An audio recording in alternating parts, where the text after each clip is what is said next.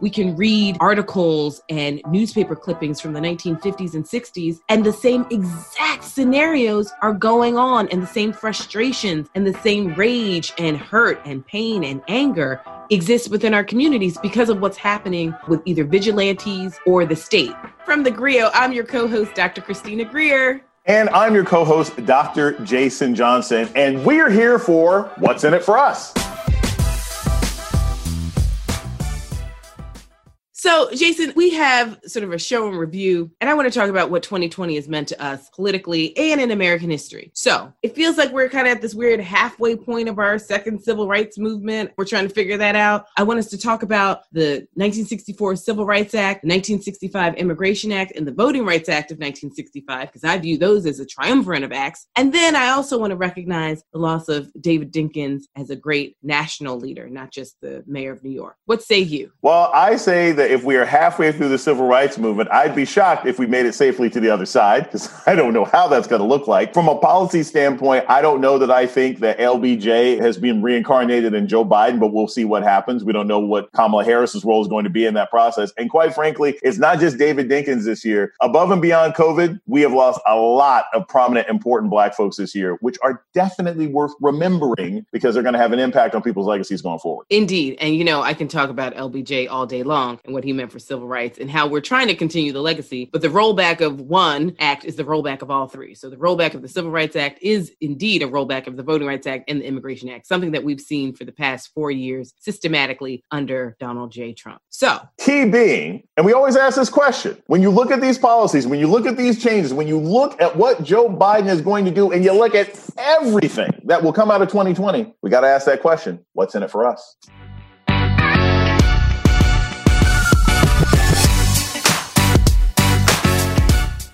So, Jason, before we get started, I want to talk about something that was on our timelines earlier this year, and which is this idea of Black in the Ivory. And so there were quite a few Black academics, or as I call them, Blackademics, who were talking about some of the experiences, some of the trauma they experienced while not only in grad school, but as faculty members at these institutions. And I always say they're called institutions for a reason, because they have a mode of thought, a mode of behavior, a history, and, you know, many people— Because they lock you away until you feel mentally ill? Yeah. And, you know, I always joke with you get to teach an HBCU, a historically Black college or university. I always tell people, well, I teach an HWCU, right? And I've only gone to HWCUs throughout my entire professional career. And the reason why I call them HWCUs as opposed to PWIs, which is primarily white institutions, which is kind of the vernacular we use in the academy. But I say HWCU because I teach and have attended historically white colleges and universities set up specifically for the production of knowledge for white people, for the production of excellence for white people, for the education of white people. I just happen to be the fly in the buttermilk and, you know, the girl who sat by the door listening in on all the nonsense and shenanigans. But Dr. you, however, Greer, teach at Morgan, which has a long history of Black excellence and teaching Black students for a particular focus. Look, if your skin tone was closer to buttermilk than a fly, then they would like you. You know that colorism also plays a role. It also plays a role, you know? If you're a bit more parquet and margarine. Don't forget, I need to straighten my hair too. Exactly. You need to straighten your hair because you'll never get a job if you don't have straightened hair. So this one hits me in all my feelings, both personal and professional. So I did not enjoy my graduate school experience at all. That doesn't make me unique. Graduate school isn't necessarily supposed to be fun. Yeah, I call it college with no fun. Yeah, and that depends on somebody had a good time in college. I had a great time in college. And I went to a former slave owner university. Hooray, UVA. Ditto. I mean, but weren't they all? Haven't we also discovered that every single college was pretty much built off of like slave labor? Listen, and P.S., you know what? These are water is wet stories where it's like Hopkins owned enslaved Africans. I was like, okay, and the sun rises in the east and sets in the west. And P.S., if your university did not enslave African human beings, they profited off of gentrification, eminent domain, relocation. I teach at a university that is downtown New York City. And if you've ever seen West Side Story and all the Puerto Ricans that lived in a community, guess what? That's where my office is. And they're no longer there. Right? So, I mean, it's one way or the other. Your university is an institution that works in cahoots with said government, local, state, or federal, and they have taken lands and or people to set themselves up. What is the story? What's the buzz? Yeah, they take people, they take land, they take all variations of it. They made their money off of tobacco and drugs. Again, I am so— Is it tobacco or is it tobacco? It's tobacco. Actually, it's tobacco, because when it gets wacky, that's the time that we get in trouble for using it. But it's always amazing to me, and this has happened throughout the course of the summer. This leads to some of the Black in the Ivory, where there'll be some archivist, some woke archivist, and it's not usually somebody who's African American, because like we've been pointing this stuff out ever since we were let into these institutions in the early 70s. It'll be some archivist that's like, my God, I just discovered that the founding president traded 12 comely Negroes for a bucket of molasses and a textbook, and everyone's shocked. And it's like, why do you think it's called Black Molasses Hall? Like, that's right. That name. It was named after a Black woman named Molasses who used to nurse his child. Like, this racial reckoning. And that's what led to the hashtag. So it's this national hashtag. And it was personal for me, not just because I had those bad experiences in graduate school, but because I come out of an institution, and I will say this, at the time that I graduated from Chapel Hill with my doctorate, which is only 10 years ago, I got my doctorate in 2009, from 10 to 11 years ago. I was only, I believe, the 5th African-American in the history of Chapel Hill to get a PhD in political science. This is North Carolina, a state that's got upwards of 25% African-Americans in it. And my department had only graduated 5 Black people with PhDs. They have improved since, but those are terrible numbers. And they're indicative of an institution that was not making the best. Because you can't tell me in that same period of time that Chapel Hill hadn't produced hundreds of dozens of great business people and lawyers and even MDs and psychiatrists and psychologists. But when it came to these graduate programs where you are judged, I don't know if you've heard about this, Dr. Gray, I've probably told this to you, but I always tell people when I talk to folks who are in like medical school and the discrimination and harassment they face in medical school, it's like, yes, it's racist, it's terrible. But you know what? If you write on your exam, the heart has 4 valves, it has 4 valves. They can't fail you. They can't fail you. With us, it's social science, so it's subjective. Completely. I mean, like literally, I failed my comps. I failed so many things that I'd never failed before. And no one could ever give me a reason why. It was like, oh, don't worry about it. You can just do it again. And I was like, okay, first of all, you do know that you're only making me like a superhuman scholar. That's one. But like the fact that you can't give me a justification, you won't give me a justification. And this is just where we are. And I was in New York City, right? And so it was like, wow, you guys are, the person who had graduated before me had graduated a decade before that in New York. Wow. So we're not talking about Idaho and Iowa where you can't find Black folks who want to go there. This is the largest city in the nation. So what's fascinating though, Jason, when that Black in the Ivory conversation happened online, I happened to be on a panel that week. And I said something, and I was with a very senior scholar of color who had gone from academia into administration.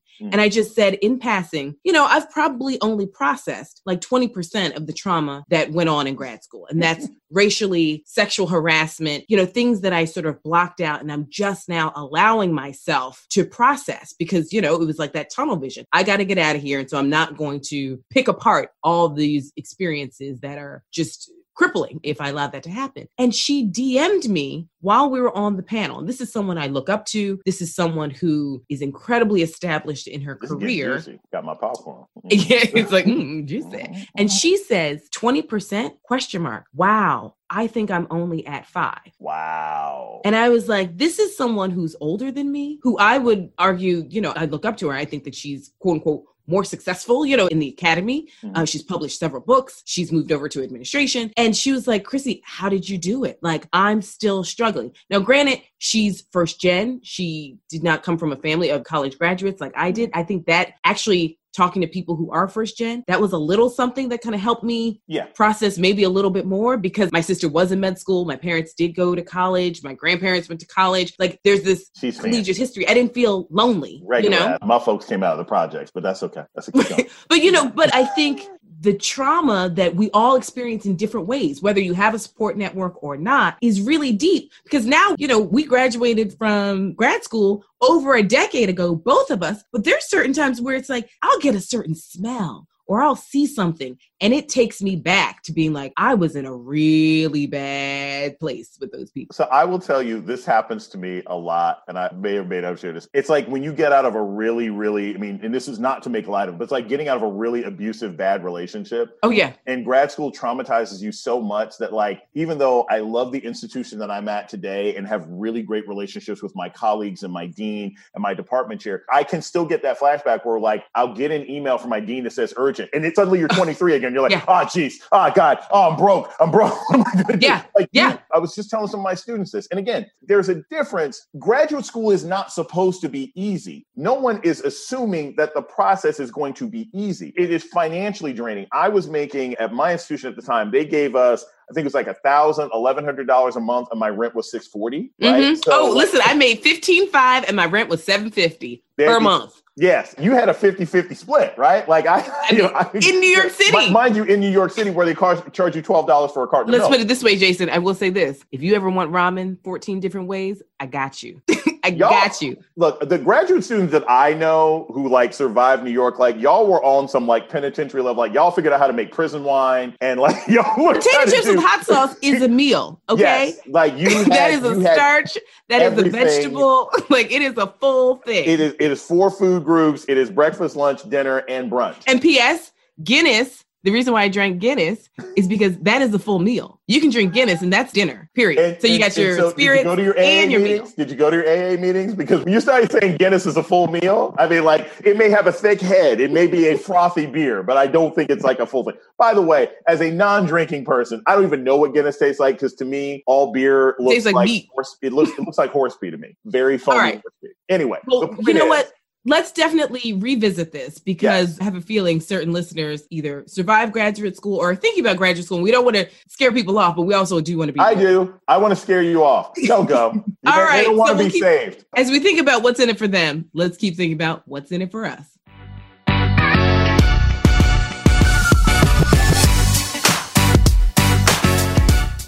Okay, Jason. So this conversation about where are we in this second civil rights movement, some people call it a third Reconstruction. We're still processing the death of Trayvon Martin, Tamir Rice, right? Those deaths, those murders kind of spawned what many argue are like a new generation of Black activism. Geographically, I think it's really been collectively traumatic because we can no longer just write off, bad things happen in the South. Right. We're seeing things happen in major cities, northeastern cities, the Midwest, the South, the West Coast. I mean, it's across 50 states, realistically. It's just certain deaths get more attention than others. And then we have this kind of Selma to Ferguson connection where we've made progress, obviously, but it seems like we're still trudging the same road. We're still talking about the same things. We can read articles and newspaper clippings from the 1950s and 60s, and the same exact scenarios are going on, and the same frustrations and the same rage and hurt and pain and anger exists within our communities because of what's happening with either vigilantes or the state. And by that, I mean police officers who have these sort of state-sanctioned killings. So we move, with the assistance of 3 dope Black women, from this idea of kind of Black Lives Matter as a hashtag to this, not just a national rallying cry, but what we saw— a global rallying cry. A global rallying cry. You were seeing protests in New Zealand and Australia, say nothing about the continent of Africa, say nothing about countries all over South America. Europe, right? We know Black Lives Matter in UK is just like, listen, we are not playing with you. Black Lives Matter in Belgium, we're throwing statues in the river. Come and get it if you want it, right? Like the same thing we saw in basically parts of Virginia, we were seeing in Brussels, in Europe. So what do you make of this second civil rights generation, a reconstruction? How are you feeling? Walk us through it. So what's interesting to me, Dr. Greer, I'm sure you've had this conversation with your parents. When I was in high school, right, I had the conversation with my parents where I was working on like a school project. And I was like, what did you all do during the civil rights movement, right? And they told me various things, including some very activist stuff that my mother had never told me. And she told me, that's the whole story that I will tell you off camera one day about my mom telling me what activism she was involved in, things that she committed. But I heard about those stories from my parents. And I remember my grandmother, before she passed, talking to her about Martin Luther King. And my grandmother was an activist until the day she died. But she's like, King was like down south.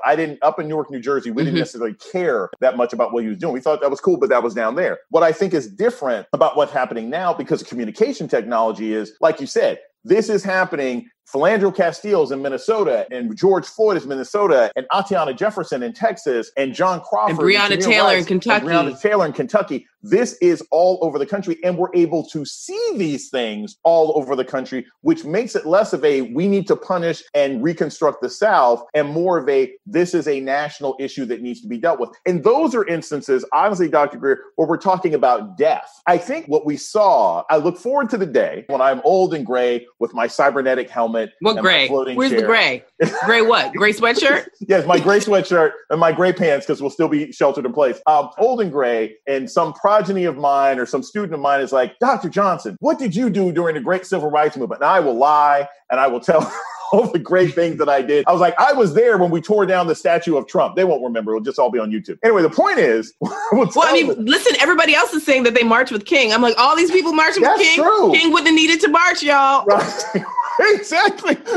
How many people in the suburbs, how many people running for office said they were marching with King, but can't find a photo anywhere? You're right. I'm going to say I marched in every single protest. I'm going to say I was there with Breonna Taylor. I was there with Ahmaud Arbery. They can't find it. I'll say it was erased when Twitter went down in 2027. Anyway, the point is, I think what'll be interesting is I always tell people these things always look cleaner and nicer in retrospect. Mm-hmm. I was like, everybody thinks that, yes, they had their attention. People don't realize that the way that MLK and Malcolm X used to fight with each other, and Roy Wilkins and everything else like that, and Baynard Ruskin, the venom with which they looked at each other is not dissimilar from the fights that we have seen on social media between political activists. It's not like the Black Panther Party, NAACP, were like, oh my gosh, let's totally coordinate with this march on Sunday. They hated SNCC. They hated CORE. And we see the same thing. SCLC, you name it. SCLC. The same thing happening today where the Obama administration and the incoming Biden administration like playing this game where it's like, we're having a meeting with legacy civil rights organizations, right? So they'll bring in the NAACP and the LDF, but they won't bring in Black Lives Matter, and they won't. So we are seeing similar things. I don't know how this one is going to play out because, quite frankly, we are at the precipice of what will be the most important presidency in this process. If Joe Biden and Kamala Harris screw this up, the backlash in 2024 will take us back to the 50s.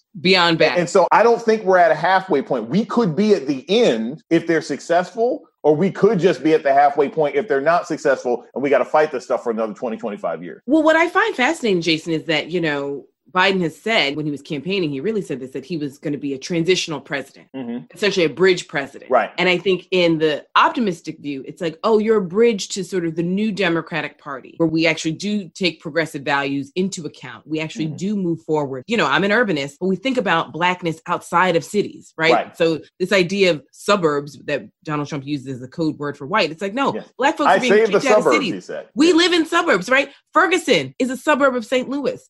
Sanford, Florida, where Tamir Rice was killed. That's not Miami-Dade, And so when we think about where Black people are actually being traumatized, yes, it is in major cities, but it's also outside of these cities as well that we're seeing, right? And so the bridge that Biden talks about, the optimistic view is that he's a bridge to the other side, a new civil rights movement. He could also be a bridge to darkness if we don't play it right and we get rolled back and we start thinking like, this looks like 1924 as opposed to 2024. Yeah. And, I'm a believer in the cyclical theory of history. If you look at the 1800s and 1900s, cyclical theory of history says this isn't going to work well, right? If you look at the 1820s, it was some of the most repressive parts of the apartheid state in the South against Black people. There were new Black codes put in, and we didn't really get a civil rights movement until around the Civil War in the 1860s. You look at the United States, it was the 19-teens and 1920s where you had the Bloody Summer of 1919. Some of the most abusive riots and attacks on Black people happened in the 20s into the 30s, and we didn't get things better until the 1960s. We are now in the 2020s. Things are bad. They've been getting worse. If Joe Biden pulls something great off, then we're good. If not, I don't want to have to wait until 2065 to clean this up. I don't want to have to wait for the future version of MLK to pop up because I'm going to be too old to enjoy my free stuff by then. So I want all the free stuff that white people keep saying that we keep getting now. I want to get all the things that they say that we keep getting. Right. They're like, Black people get everything. And I'm like, what? Where is the free stuff? I want all the free stuff. You know this because I've been having all the issues like throughout this week with this thing. Can I get this free Obama phone? I never got a free Obama phone because my phone sucks. My Droid is terrible. I'm still waiting for the Mexican food trucks on every corner. I want that. Mexican food trucks, all of us getting free tuition, all of us getting free housing. Like, I'm wondering when these magical black things are going to occur. But I'll also say this, and this is a real challenge, I think, for Joe Biden. Senator Harris said this when she was running. I think it was the most essential thing that she said throughout the entire campaign. And I've had my positive and negative criticisms of Senator Harris when she was running and how she ran her campaign. But I can say this. When she spoke at Netroots Nation, she said, racism is a national security issue. Yes. She was the only person who kept hammering on that's like, look, these inter-ethnic divisions. And, if we were talking about Central Africa, we'd be like, my God, the fact that these two groups of people hate each other, how are they going to have a functional government? The fact that, if we were talking about Eastern Europe, people like, the fact that these two groups of people hate each other, how can they have a functioning government? Why don't we look at America the same way? And if she brings that attitude to this White House, then maybe we can do something about the growing domestic terror threat. Maybe we can do something about armed militia showing up at state houses and threatening people, because that is going to be the future if we don't want to have to wait till 2065. I love that point, and I want to pivot because you talked about 2065. So let's go back to 1965. And so I've written about this, scholarly pieces that most people will never read, those articles to nowhere for like 10 academics. But I wrote about this triumvirate of these three acts, pushed forward and signed into legislation by my favorite president, LBJ, Civil Rights Act of 64, Immigration and Voting Rights Act of 1965. And I've always argued if you pull back one, you essentially pull back all three, right? And it's not just a domestic issue. It is an international issue, because when we are infighting, that means foreign adversaries are looking at us like, okay, they're not watching the store. Like, they're not unified. And also, this stuff costs money. We've talked about this before, Jason. All these cities, they have to keep paying out, for bad cop behavior and deaths that shouldn't have happened. Like, our money is funny. Now, granted, we always find money for war, quick, fast, in a hurry. But we do know that, like, people looking at us like, ooh, they broke. Like, they're just a little janky. Like, Emperor has no clothes. Trump has exposed us to all the divisions, all the disorganization. We can't properly get a virus under control that much, less wealthier nations have been able to successfully eradicate in many ways. So all of these things add up to this idea that if Joe Biden is going to be successful, does he need to essentially either establish cabinet position or some sort of department or agency to essentially revisit the Civil Rights Act, clearly the Voting Rights Act, because we've got a president who's like, the voting's been in shambles. And also, immigration always gets pushed to the side, right? Mm-hmm. We always get so busy with everything else. We tend not to ever tackle immigration. We saw this with George Bush. He decided to get on it the last 2 years of his administration. It was too late. We saw this with Barack Obama. He did some DACA things, but he didn't mind a deportation here and there. And then by the time he got serious about immigration, granted, he had to save the banks and the car industry and pass through healthcare, but he didn't tackle immigration. Donald Trump tackled immigration from day one. He's like, hey, Muslims, get out, right? He's been very clear on his vision of immigration. Where do you think we should go, essentially, first 100 days, trying to figure out this culmination of Civil Rights Act, Voting Rights Act, Immigration Act together? So I also want to add, you missed one. You remember at the end of Bill Clinton's presidency, he tried to have that national conversation on race. You remember that one? That blew up too. I'm tired of national conversations, and I don't want any. I'm not going anymore. Because guess what? I understand race and racism. That's not for me. I don't Y'all need figure more it conversations. Out. Those conversations, Obama had his beer summit. I don't want any more czars. The czars didn't help out Russia. Why do we keep appointing them? They don't seem to accomplish anything. No czars help, right? So here's my thing. You want to talk about from a policy standpoint, and we know Joe Biden's had conversations with these legacy civil rights groups and said he's what he's going to do. I am not necessarily in favor of a race czar unless that position has a whole administration with it, and they have some sort of authority. And they have teeth. Yeah. Because if not, they're basically going to be the diversity person at a university that's hired to not do anything. Okay, so you hire a federal cabinet level DEI? Who cares? What can they do? By the way, you want to talk about a difficult hearing process. How the heck are you going to determine who should actually have that spot? Right? The rumors now, Susan Rice, whatever, who's going to be your race person? Because I can tell you that the kind of black person that would be up for those positions that they would know about would not be the kind of black person. We say this about Barack Obama. If Barack Obama thought like the average black man, he never could have been president. Right. It just the type of person who would get in there and actually get work done is the type of person who would never be hired. And we see this in corporations and universities all across. They're there to essentially keep the natives quiet. Exactly. They're not there to push forward the agenda, right? Exactly. They're there to sort of create the University super friends and have a task force to nowhere and just basically make sure we don't burn down the Bastille. Whereas if this is going to be a cabinet position that actually does something, you don't want that. You don't want Bertha right. coming in. Yeah, you don't want Keith, you don't want Dre, you don't want Pookie, you don't want none of those folks, people. And okay, Barack Obama. Yeah, where's Pookie? Who is I'm Pookie? Just saying, Who has ever met someone named Pookie? I actually have. I actually do. I have a cousin. We called it as a baby. We called her Pookie. I mean, she wasn't Pookie later on. Mama call her Pookie. I'm gonna call her Pookie. I'm gonna call your mama call you Clay. Your daddy call you Clay. His name's Clay. Anyway, the point is, I'm a big believer in this. We also already have a division of civil rights, right? Why don't you just give them more power? I don't believe in creating more bureaucracy that doesn't have power. Now, I would love for something, hey, if you want to make this goal, of racial reconciliation, accomplishing things, you put through a new executive order that says HUD policy, agriculture policy, interior policy, has to get like pre-clearance from the Department of Civil Rights, right? You can't push through any policies in these agencies unless the Department of Civil Rights takes a look. That would be amazing. That bureaucratically would make sense.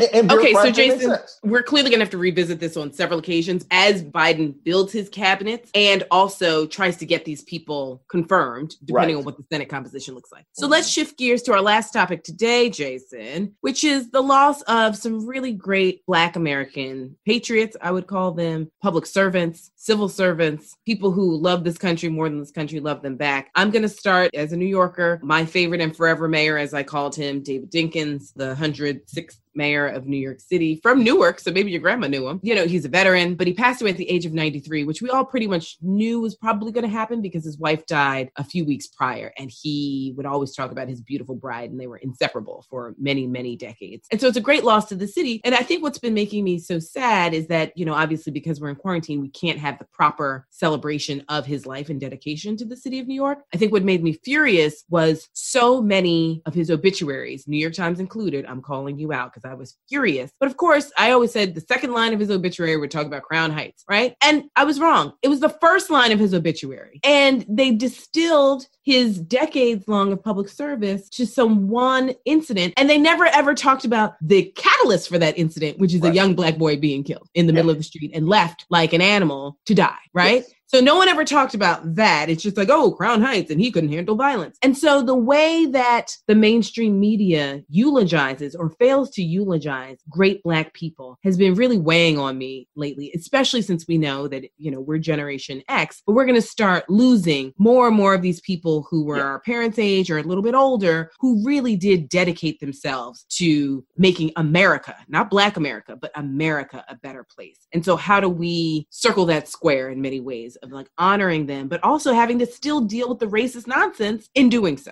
So, you know, this is one of the painful things about the pandemic, above and beyond the loss of life. It's the inability to go to Black festivals and conventions, where there would be some artist there with the typical picture of John Lewis and C.T. Vivian and Chadwick Boseman and David Dinkins all playing pool with Barack Obama and MLK. And Jesus Christ. And Jesus Christ and Black Jesus, you know, because I have already seen the one with Betty Shabazz and Shirley Chisholm all playing spades with Kamala Harris. With Rosa Parks. I was like, did Rosa Parks play spades? Okay. And Harriet Tubman with Cynthia Erivo as Harriet Tubman, not like the real Harriet Tubman. P.S. though, you know who else was at the table was Breonna Taylor. And I was like, I don't know, guys. I feel like we are eulogizing. I mean, this is why I love Black people, right? Because Black people, we do the most all the time. All the time. I need my photo of all of them like the Lion King looking over Barack Obama putting his hand on Joe Biden and Cory Booker's shoulder. I don't know. The point is, our ability to eulogize, it's never going to come through any mainstream news outlets. It comes through places like What's in It for Us, you know, here at the Grio.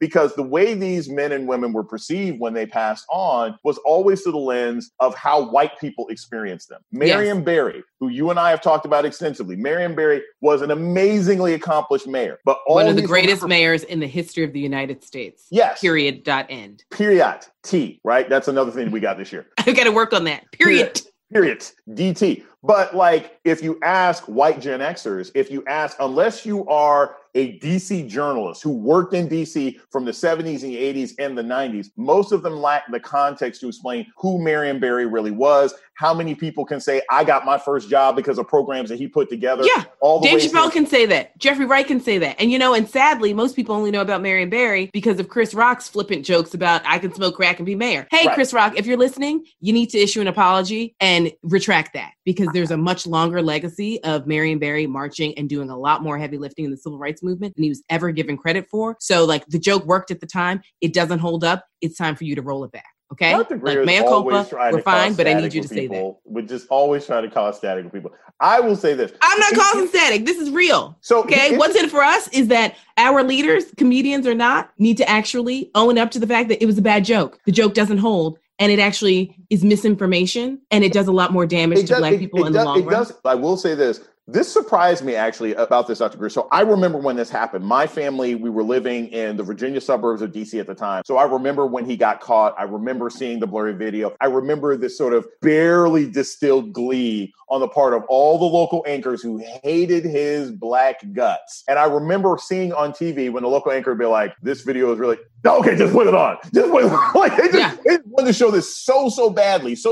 But here we are 30 years, I guess, almost later, because that happened in the late 80s, early 90s, almost 30 years later. You know, Dr. Greer, my students at Morgan State 2 years ago, I remember having this conversation. They didn't know about that. They have no idea who he is. They did not know. Like, they knew who he was. The stories they heard were like, oh, yeah, my parents got a job from him. Or, oh, yeah, he had some scandal later on. They actually didn't know the whole mayor smoked drugs story. I had to find the video on YouTube to show them. So to a certain extent, it seems like for a lot of these people, as time goes on, what we'll hear about John Lewis, what we'll hear about C.T. Vivian will probably be mythologized in a good way over time because the bad stuff seems to disappear down the drain like so much crap. Yeah. We also just need to make sure that our great Black leaders aren't erased either, because that has happened in the past. Thank you for listening to What's in It for Us. If you like what you heard, please give us a 5-star review and subscribe to the show wherever you listen to your podcast and share it with everyone you know. Please email all questions, suggestions, and compliments to me because I need them, to podcast@thegrio.com. The What's in It for Us podcast is brought to you by The Grio and executive produced by Kevin Y. Brown and produced by Abdul Caduce.